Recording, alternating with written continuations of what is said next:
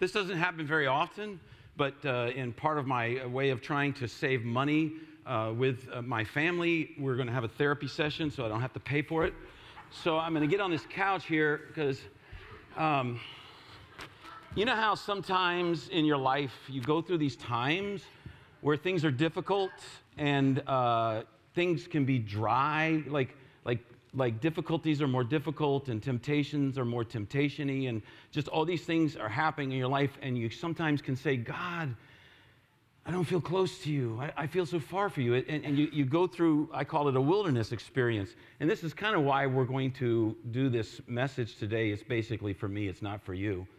So if you want to leave, you can, but you shouldn't. And so you go through these times and you struggle and you don't understand why you struggle and you don't understand why it feels dry, and so it feels kind of depressing, and you can get those times where it just starts piling on you, and you get scared and you worry that you're losing something, that you've missed something in your life, that God doesn't seem to be right there with you like he was at other times, and it's a struggle, and it to me the biggest thing is it's scary. Because I don't know what God's doing, and I hate to have to wait to see what he's doing. And so I have to do things like tell myself this is who I am in Christ. I have to do some of the things we talk about here. I actually have to live what I talk about, and sometimes I don't like doing that. And so in these times, as I struggle, I try to center on God. I try to focus on him, but I try to keep in mind he's working. He will. This will pass. There will come a day where I will see what he's doing, and I'll come through this. But when you're in it, it doesn't seem like you're ever going to come through it. And that's kind of, in a sense, in some ways, where I'm at today. So I feel better telling you, though. And I feel like you just saved me a couple $100. So thank you. So as we talk about the wilderness, what I want to talk about is because this is coming from my heart. A few weeks ago when we were in 1 John, and so yeah, you guessed it, we're on another rabbit trail. I'm terrible about this, I know. Like I say, we're going to do 1 John, and then every other week we do something different because I'm like a dog, a squirrel. You know, I get my attention pulled away. But a few weeks ago, I mentioned Christ's temptation in the wilderness, and that got me thinking about it. And so that sometimes in the last few weeks, I'd take a little time and I'd study that, just for me. Because there's times where I feel like I'm in a wilderness, and I feel like the temptation is strong, and I feel like evil is strong around me, and I'm not doing well at dealing with it.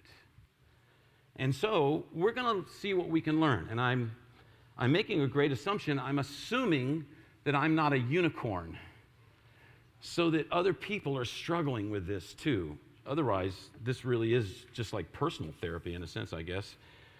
I was thinking about as change occurs in our lives.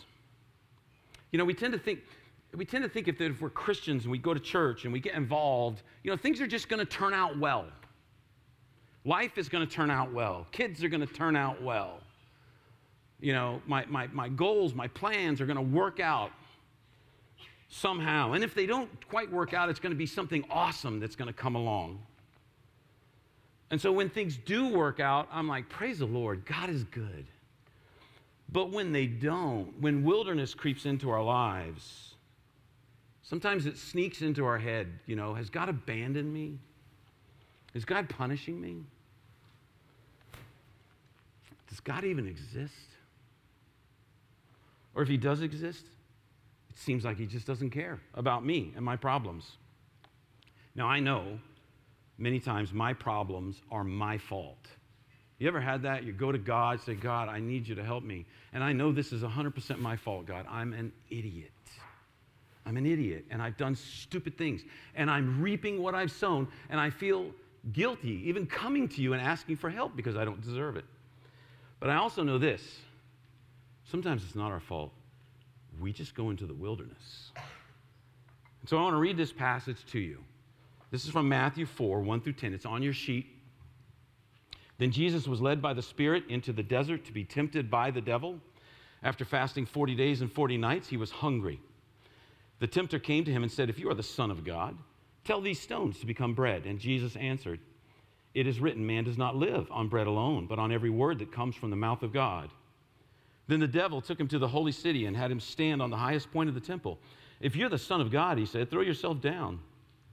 For it is written, he will command his angels concerning you, and they will lift you up in their hands so that you will not strike your foot against a stone." And Jesus answered him, "It is also written, do not put the Lord your God to the test." Again, the devil took him to a very high mountain and showed him all the kingdoms of the world and their splendor. "All this I will give you," he said, "if you bow down and worship me."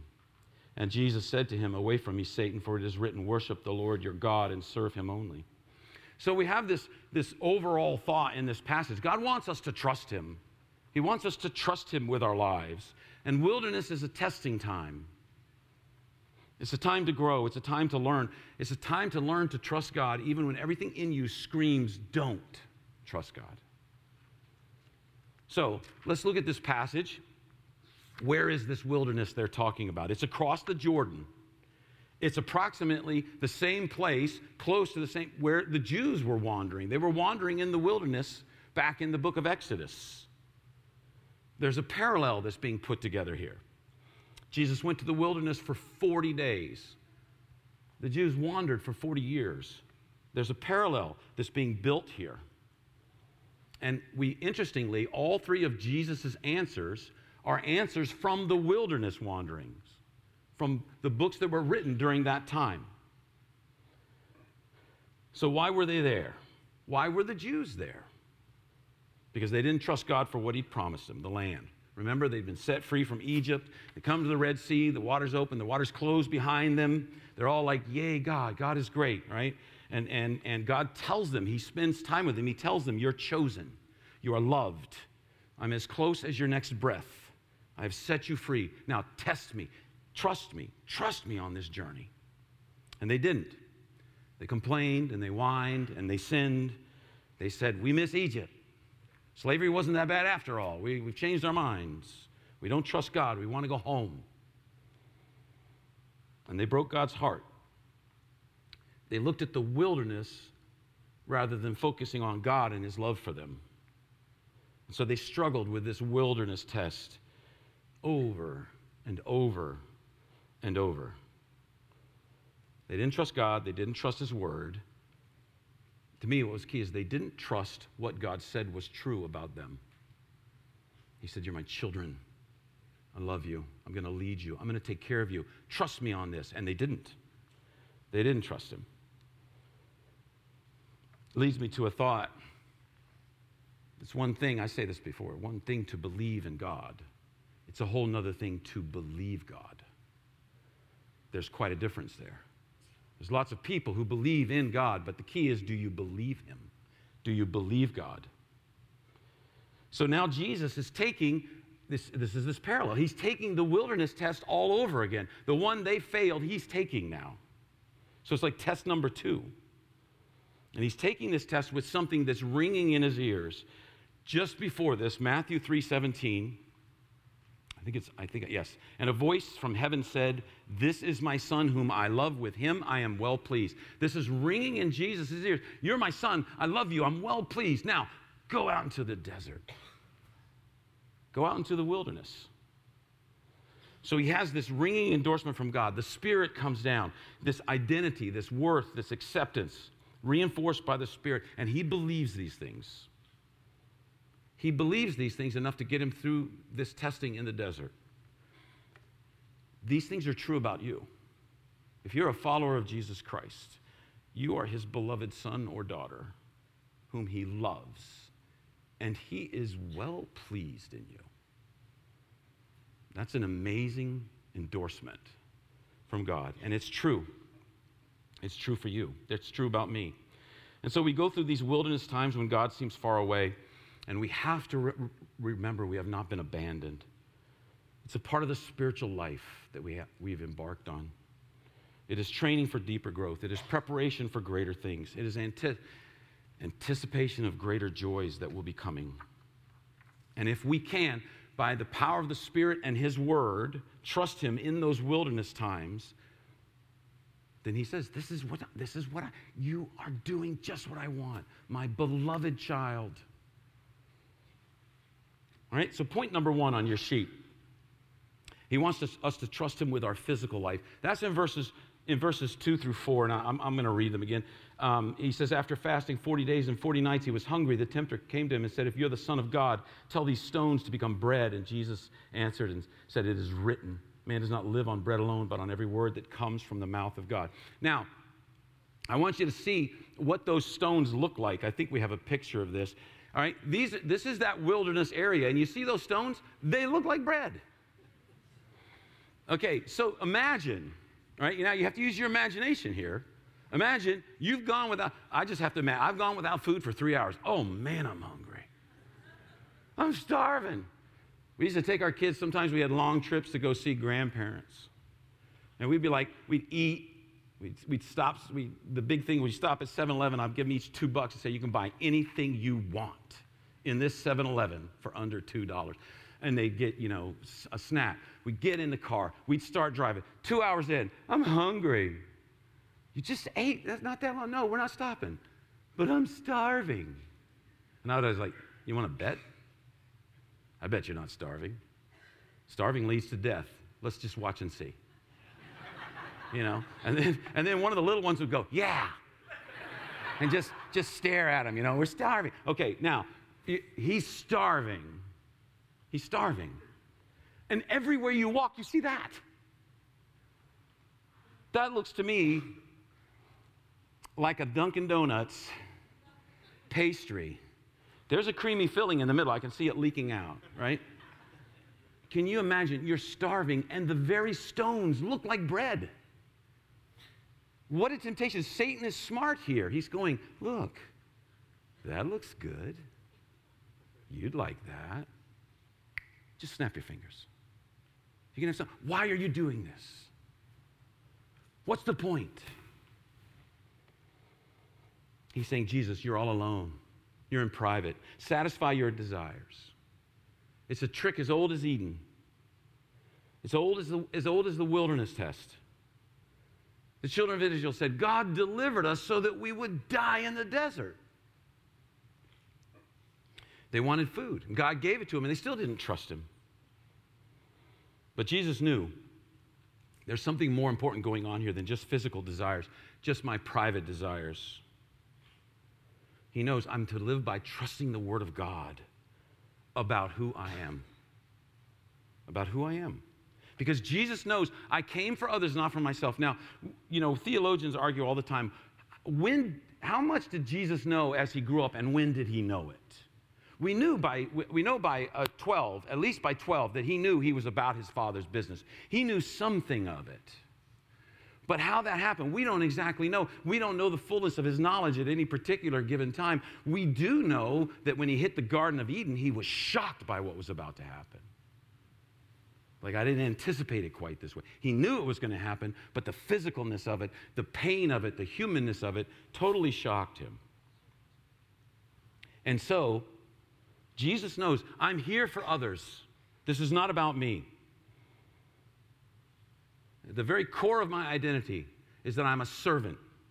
The Son of Man came to seek and save. The Son of Man came to serve. He goes, that's who I am. And so to do this would be the ultimate expression of me. It's all about me. It's like, I know my Father is teaching me something, but for crying out loud, I'm hungry and I know how to cook.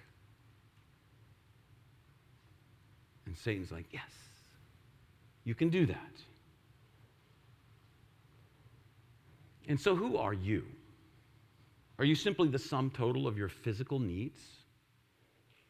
Is that all you are? Just your hungers? Your desires? Now, people want us to believe that. That's simply what you are. You're the sum total of all your needs and wants and desires. Your hungers, your drives, your aspirations, that's all you are. But God says that's not true.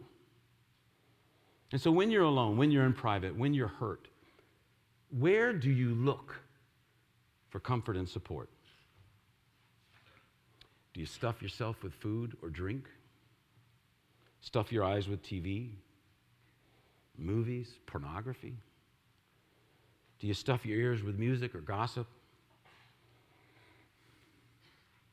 Do you cry out like Nirvana, entertain me?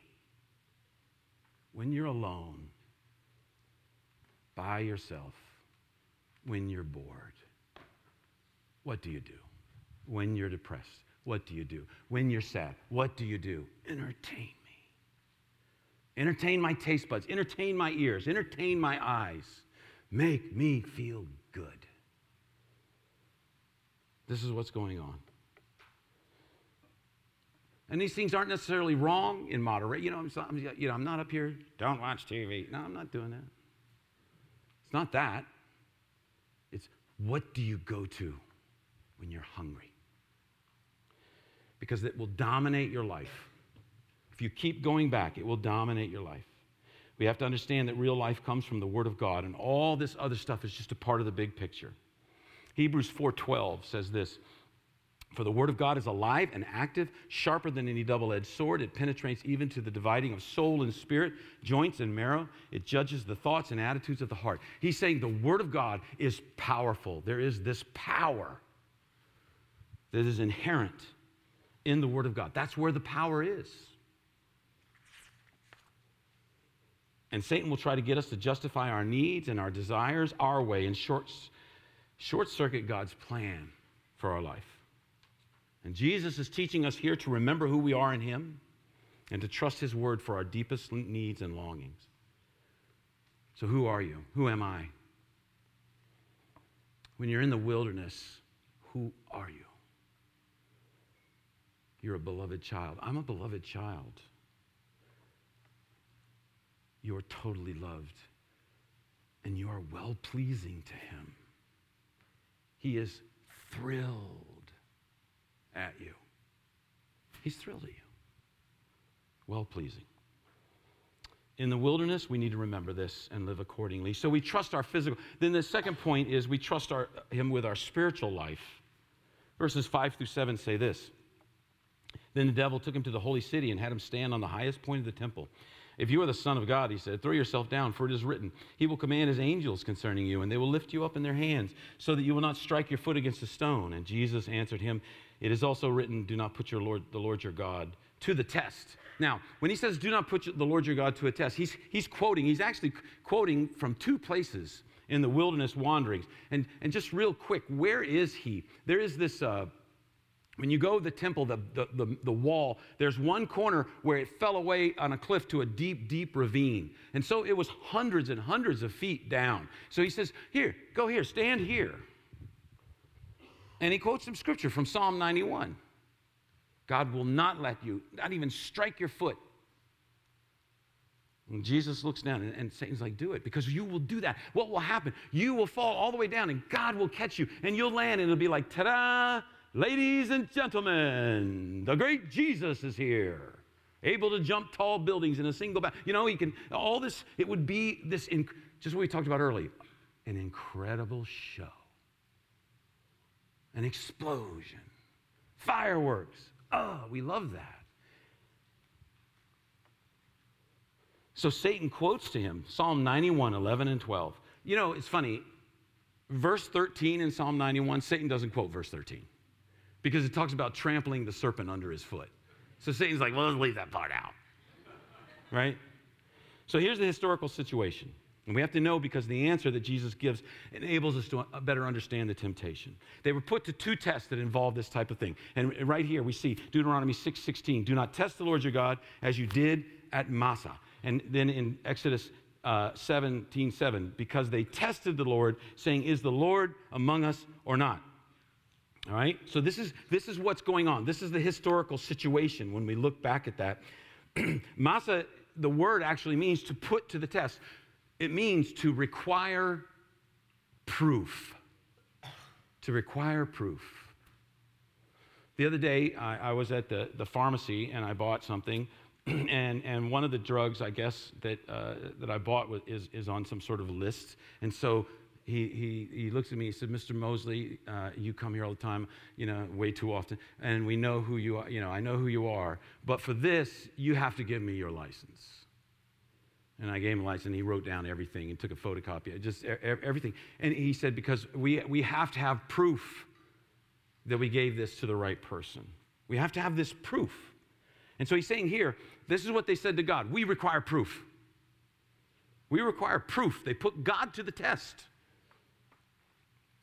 And this is spiritual blackmail.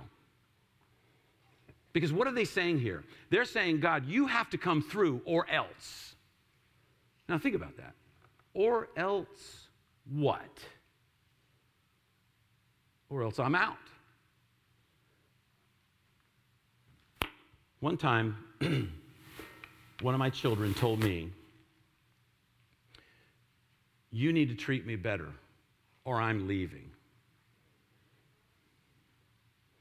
I said, bye, Felicia.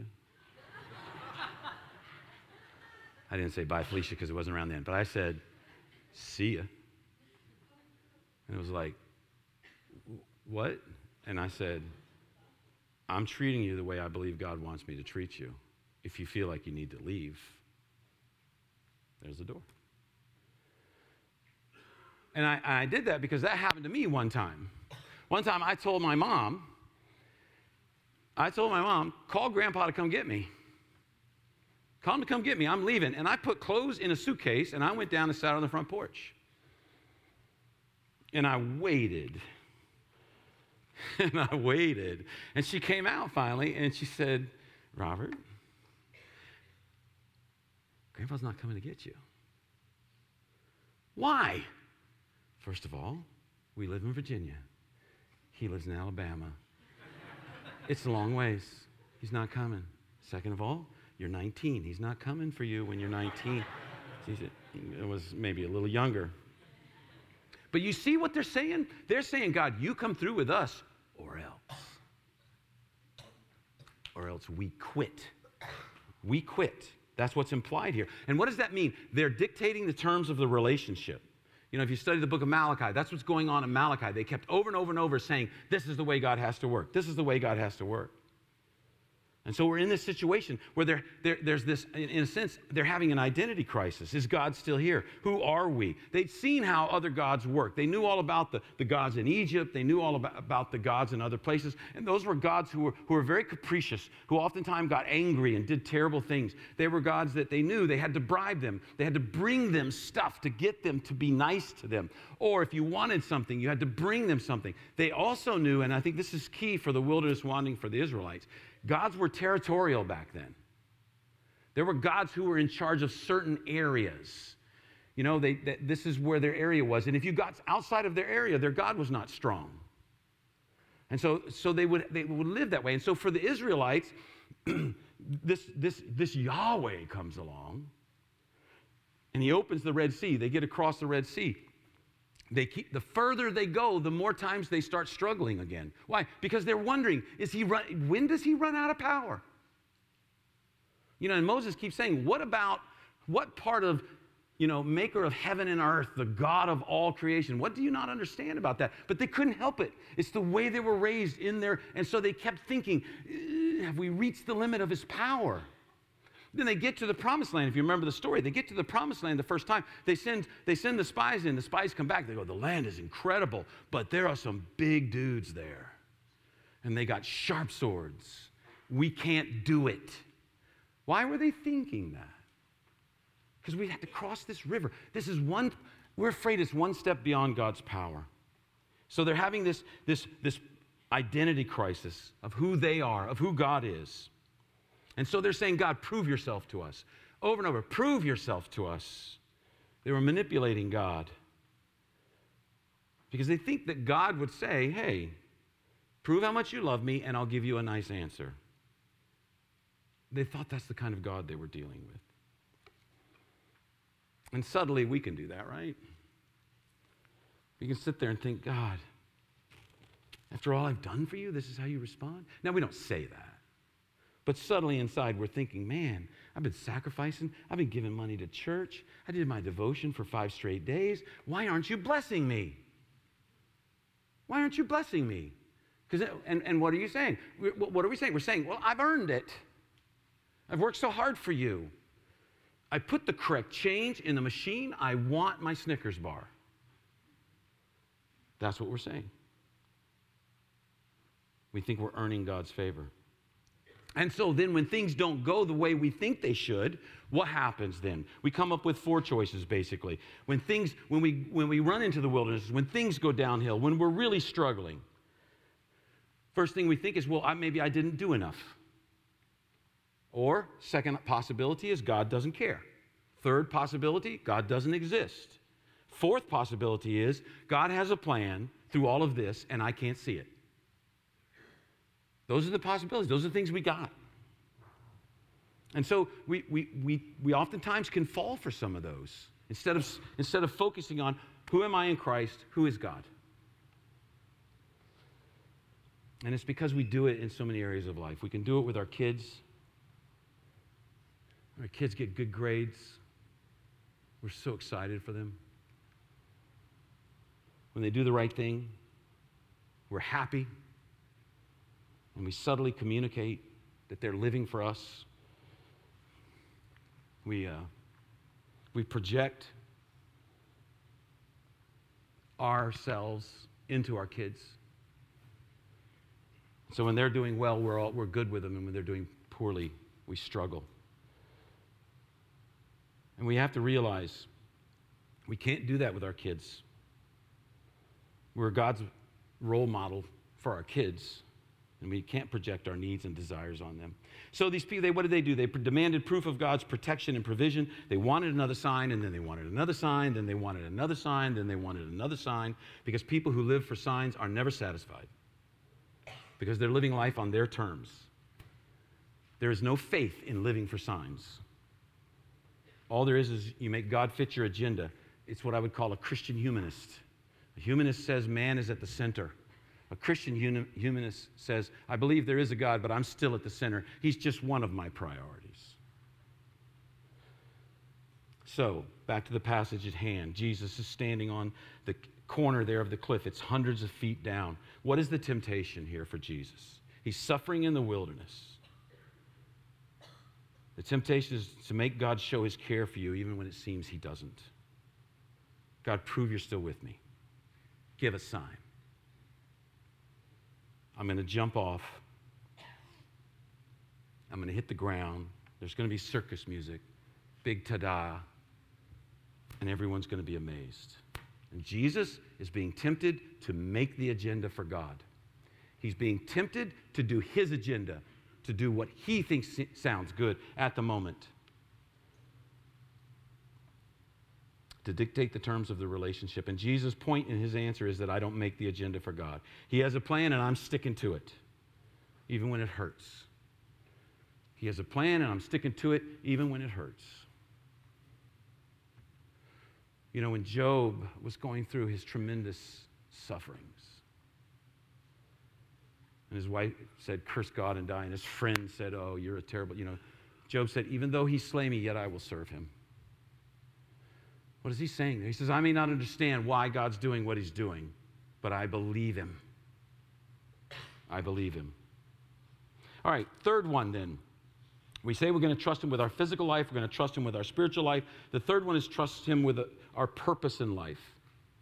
And so that's verses 8 through 10. Let me read that. Again, the devil took him to a very high mountain and showed him all the kingdoms of the world and their splendor. All this I'll give to you, he said, if you bow down and worship me. And Jesus said, away from me, Satan, for it is written, worship the Lord your God and serve him only. What's the temptation here? What's going on here? Satan is telling, he says, Jesus, I know why you're here. You think about that. Satan is saying, Jesus, I know why you're here. But remember Eden? They listened to me in Eden. They didn't listen to you. Remember the wilderness wanderings? Who did they listen to? They never trusted you. Remember the judges? You saved them, and then immediately they fell into sin. Remember Jeremiah? What was going on then? They were wandering from you. You sent your prophets, and they killed your prophets. Remember Hosea? You painted this picture of this wife who kept cheating on a husband, and then you said, Israel, that's you with me. And they didn't pay attention. They don't listen to you, Jesus, because they're mine. And you chase after them like a heart-sick lover, and they keep jilting you. Satan is saying, I know your purpose. You're here to bring your kingdom. And I'm telling you, they won't follow you. But if you want your kingdom and you want them to follow you, I can do it. That's what he's saying here. You want the kingdom, Jesus? I can do that. But you know what's coming. You don't have to do that. You don't have to do that. You can achieve your purpose with one moment of a shortcut. When it says at the end of verse 9, if you will bow down and worship me, the Greek tense there for worship is one time. Just this once. Just this once, Jesus. Just do it once. It's the tense that means a thing that happens one time, and the effects last forever. And Satan is dangling this temptation. It's only one time. And Jesus knows that he's the Son of God, and bringing about the kingdom is only going to come by suffering and ultimately dying. And Satan is offering a kingdom with no suffering. And Jesus is saying, no, I know my purpose. I know how it's achieved. I know why I'm here. I know who I am. I know that. You know, it's interesting that temptation was revisited. Peter brought it up. It's not on the screen. In Matthew 16, Jesus starts telling his disciples, I got to go to Jerusalem. He tells them, this is what's going to happen to me there. I'm going to suffer at the hands of the leaders and the priests and the teachers of religious law, and I'll be killed, and God will raise me on the third day. And Jesus, and if you remember, Peter pulls him aside and says, no. Jesus, look, you know, you're a great guy, but you get goofy at times. Let me just bring you back to reality here. That's not going to happen. Heaven forbid. He uses strong words there. Heaven forbid. He says, God doesn't want this to happen to you. This will never happen. And Peter gets in his, Jesus turned to Peter and said, get away from me, Satan. You're a dangerous trap to me. You are seeing things merely from a human point of view and not from God's point of view. And then he turns to the disciples. He says, look, if anybody wants to be my followers, you got to put aside your selfish ambition. You got to start carrying a cross and follow me. Because if you try to keep your life, you'll lose it. But if you give up your life for me, you will find true life. And that's when he says what we talked about earlier. Because what does it do a man to gain the whole world and lose his soul? What good is that? And so Jesus sees this. He understands it. It's interesting. It comes back up again. Peter brings it back up. You know, it's almost as like Satan's thinking, no, I'll give it one more shot. I'll give it one more shot. But Jesus says, no, I'm only worshiping God. I'm not taking the shortcut. I'm taking the hard road because I know that's the road I have to travel. I know who I am. I know what God says about me, and I'm going to live that. And then in Matthew 4:17, from that time, Jesus began to preach and say, repent, for the kingdom of heaven is at hand. That's the moment where Jesus said, now I'm on message. Everything has built to this. And now here's the message, because the alternative has been offered and I've denied it. So now, because he knew as soon as he started saying, repent, for the kingdom of heaven is at hand, he's sealing his death. He knows that. This kingdom talk will get him killed. But how do we apply this? How do we think through this? Because we're like everybody else in this whole world. We're looking for identity. We're looking for purpose in life. And God is saying, I have an eternal purpose for you. And we will be tempted at times. Now, we can blame it on Satan, or it could be just us being bums and idiots. But we will be tempted at different times to shortcut the hard parts, to fall for just this once. And it all boils down to who you are and why you're here. And so I was thinking about this. Who am I? Who are you?